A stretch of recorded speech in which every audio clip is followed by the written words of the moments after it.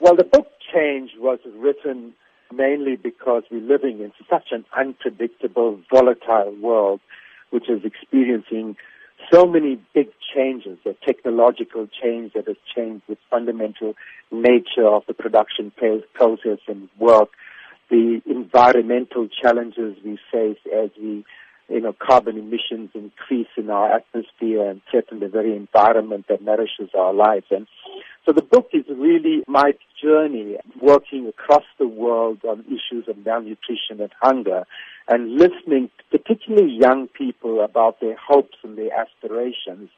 And I sort of try to give voice to the many people in our country and the world who feel they are not being listened to. That's interesting, especially when you talk about change and how change is happening everywhere. But not everybody seems to be ready to embrace change.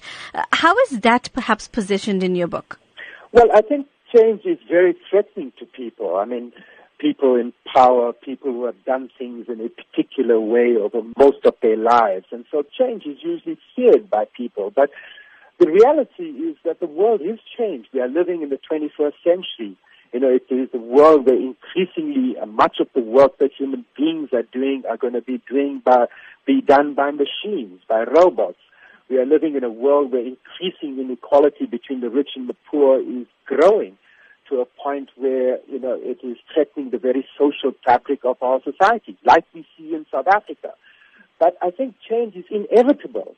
What we have to do is create a safe, sacred space for the discussion, particularly between the different generations, about the changes that have to be made in education, in the way we look at jobs, in the way we look at government budgets and how that delivers the better life we promised our people in 1994. I think the time has come for us to confront this, to have courage to deal with the change, because if we do not deal with that, then we will go deeper into that of a more fragile state and eventually a failed state. Book's going to be launched this Sunday in Durban. Are you hoping that it would help to spur this debate and conversation? Well, I think it is already. I think that a lot of people are talking about change, and that's what we need to now do, is build an agenda of what are the changes we need to make. I think across the country, when I've spoken about what is in the book, I've said that we do not have to wait for government. We do not have to wait for a donor.